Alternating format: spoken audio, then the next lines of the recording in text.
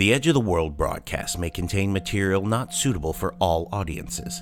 Listener discretion is advised.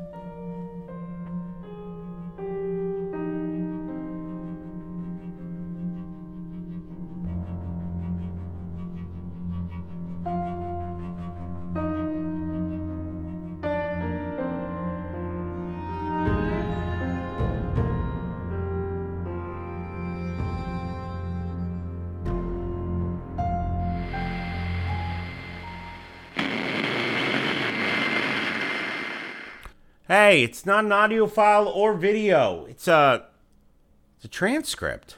No, I'll read it out to you.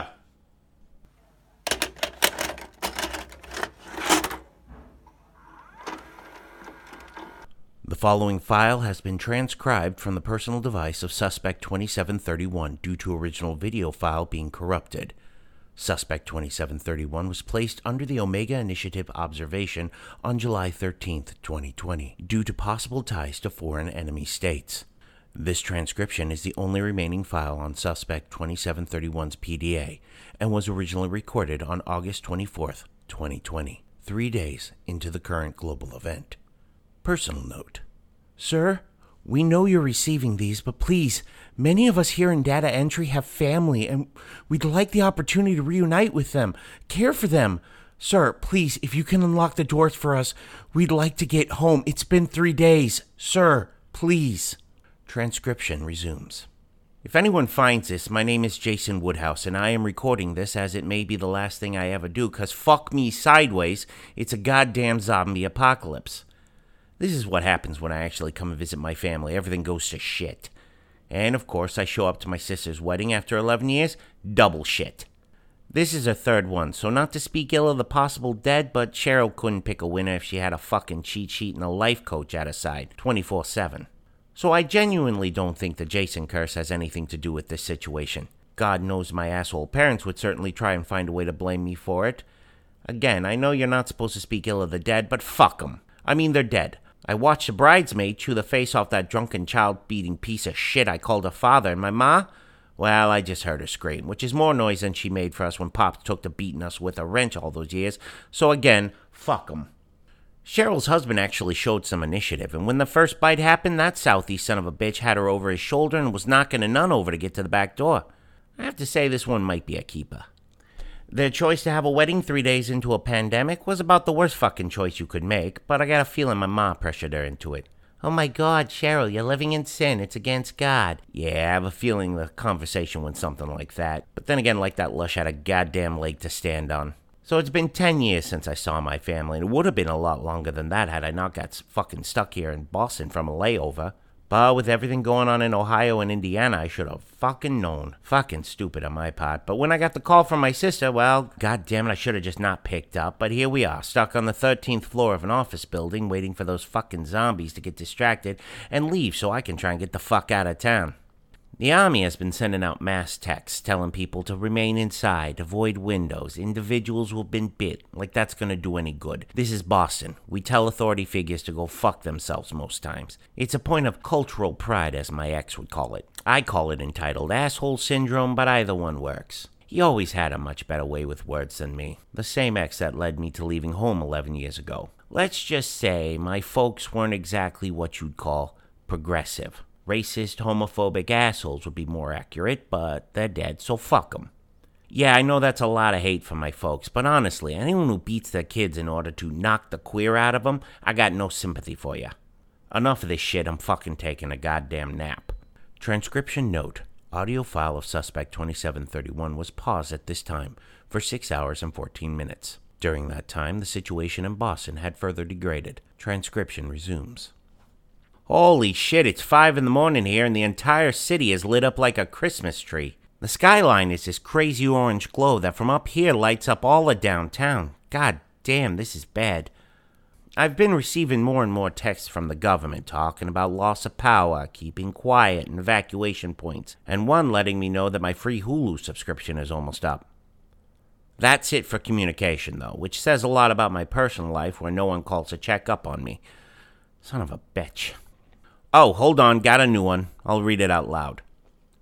Attention. Any survivors within the area between Congress, Cambridge Court, and New Chardon attempt to evacuate immediately. Military operations to stop the further spread of viral outbreak will commence within 24 minutes of this message being sent.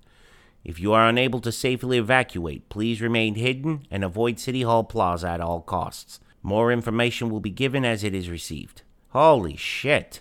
What the shit is going on at City Hall? I'm a good distance from there, but wanna guess where I'm at?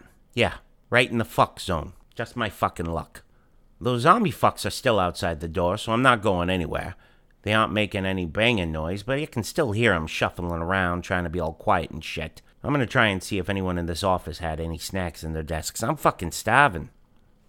Transcription note. Audio file of Suspect 2731 was paused for 19 minutes and 27 seconds. Transcription resumes. Holy shit, they're gonna bomb City Hall! Oh my god, they have been playing music on some loudspeakers for 5 minutes. I'm looking out the window and every single zombie fuck in the area is running towards them. It's like they're just drawn to the sound, the clever fucking bastards. Now apparently, according to this text, it's not just some average bomb, but I'm talking about something called an EMP. What the fuck is an EMP? Oh shit, they mean EMP. Isn't that something designed to kill like anything electrical? Oh god damn it, does this mean like my phone is gonna... Oh shit, the music is gone. Does that... Oh shit! They did it! God damn it, City Hall is... Oh my god, the zombies they've been calling revenants are falling down. Oh my god, they found a way to... Transcription note. It is at this point the file has degraded to such a level that nothing can be heard or deciphered. Military action lights out is officially considered a success. Personal note. Sir, please, we are so hungry. We just want to go home. Please, unlock the door. Let us go.